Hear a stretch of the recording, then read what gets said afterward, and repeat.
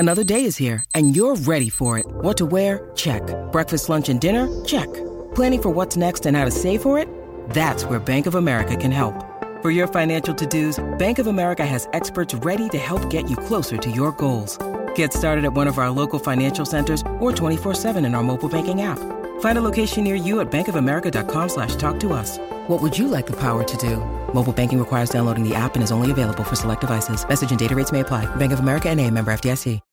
When you need mealtime inspiration, it's worth shopping Kroger, where you'll find over 30,000 mouth-watering choices that excite your inner foodie. And no matter what tasty choice you make, you'll enjoy our everyday low prices, plus extra ways to save, like digital coupons worth over $600 each week. You can also save up to $1 off per gallon at the pump with fuel points. More savings and more inspiring flavors make shopping Kroger worth it every time. Kroger, fresh for everyone. Fuel restrictions apply. This is Optimal Relationships Daily, episode 1604.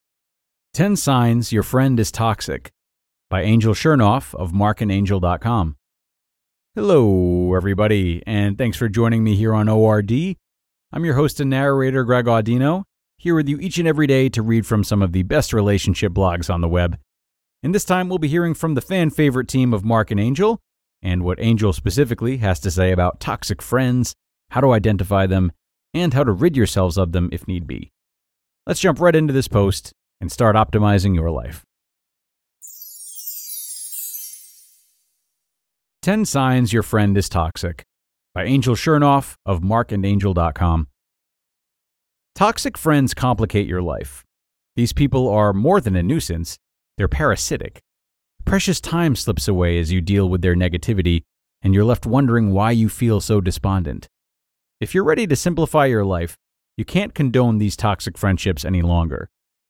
What toxic friends do. 1. They drain you. You feel psychologically and emotionally depleted after spending time with them instead of uplifted. 2. They're unsupportive. You're afraid to tell them about new, important aspects of your life because they've been unsupportive or downright rude about your ideas in the past. 3. They're up to no good. They regularly partake in activities that are morally unjust. 4. Their values and interests are opposite to your own. Dissimilar value systems often mix like oil and water. This doesn't necessarily mean that the other person is wrong, it just means they aren't right for you. 5. They are unreliable. They always break their promises. 6. They only contact you when they need something, otherwise you never hear from them. 7. They aren't meeting you halfway. If you're always the one calling your friend to make plans and going out of your way to be with them, but they never return the favor and attempt to go out of their way for you, there's a problem. 8. They're jealous of you. Jealousy is, I want what you have and I want to take it away from you. 9. They have zero ambition. Beware, a lack of ambition can be contagious. As the saying goes, you can't soar like an eagle when you hang out with turkeys. And 10. They constantly drive you to moments of insanity. You catch yourself daydreaming about how good it would feel to throw a banana cream pie in their face. My story of toxicity. Here's why I know how bad these friendships can be. I've been on both sides of the court. Yeah, I have my share of victim stories about friends who were friends only if I agreed with them and gave them the spotlight. I've got tales of woe about past friends who were fabulous and fun, provided I didn't try to cut into their time by, gasp, spending some time alone and having other friendships. You know, having a life outside of them. But the truth is, I've also been a terrible friend at times, and I realize this. In the past, I have neglected some friendships by relying on the other person to stay in touch, instead of reaching out myself. Some of these friendships withered away over time because of my toxic behavior. Bottom line, toxicity is a two-way street. You have to be a good friend too. Hold this thought. We'll come back to it. How to end a toxic friendship. In my experience, there are two ways to end a toxic friendship: quickly and painfully, or slowly and awkwardly. Neither is fun, neither is neat, and neither is easy. If you still want to keep this person in your life, just to a lesser degree, 1. Stop responding to fake crisis calls. If you don't drop everything to take their I'm so devastated. My boss gave me a look that I think means he secretly hates me and that jerk from marketing wore the same shirt as me calls. They'll find someone else who will, or they'll deal with it. Either way, it's okay to step back and get off the first alert calling list for non-emergencies. 2. Take positive control of negative conversations. It's okay to change the topic, talk about you, or steer conversations away from pity parties and self-absorbed sagas. Be willing to disagree with them and deal with the consequences. 3. Demonstrate that you won't be insulted or belittled. To be honest, I've never had much luck trying to call toxic people out when they've insulted me. The best response I've gotten is, "I'm sorry you took what I said so personally." Much more effective has been ending conversations with sickening sweetness or just plain abruptness. The message is clear. There is no reward for subtle digs and no games will be played at your end. And 4, be brutally honest. Some people really don't recognize their own toxic tendencies or their inconsiderate behavior. You can actually tell a person, "I feel like you ignore me until you need something." You can also be honest if their overly negative attitude is what's driving you away. "I'm trying to focus on positive things. What's something good that we can talk about?" It may work and it may not, but your honesty will ensure that any friendship that continues forward is built on mutually beneficial ground. Now, if you just want to completely end your relationship with the person in question, 1. Stop taking their calls completely. If you're stuck seeing them on a regular basis, like a coworker, keep things on a purely professional level. Find a reason to leave and excuse yourself as needed. It's passive-aggressive to expect avoidance to handle the problem, but it's an important component.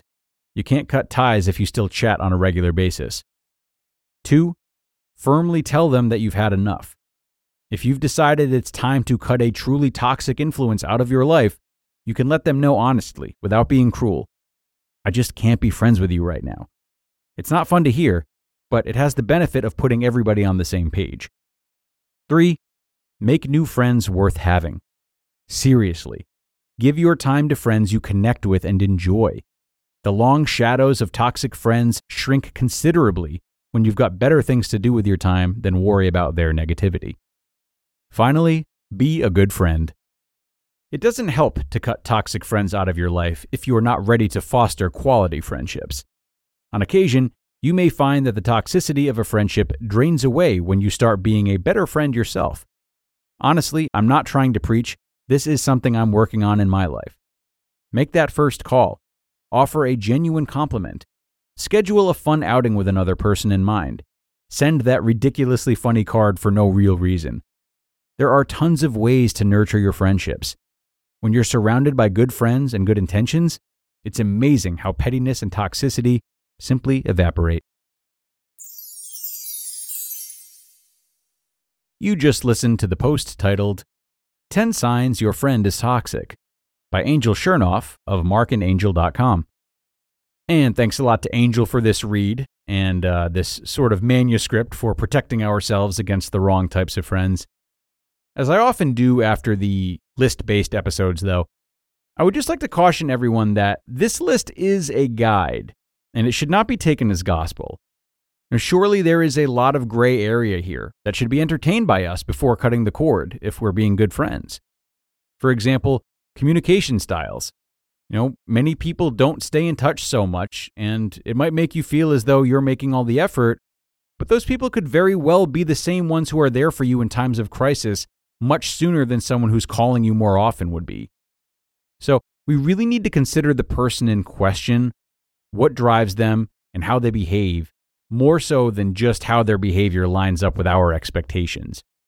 And if there are differences there, then they can always be talked through before making a final decision about whether or not the friendship is best to keep around. Food for thought, everybody, as we wrap up another post here on ORD. Thanks a lot for joining and also for sharing this episode and subscribing to the show. That, of course, goes a really long way and means a whole lot. Aside from that, have a great day, and I'll talk to you again tomorrow, where your optimal life awaits.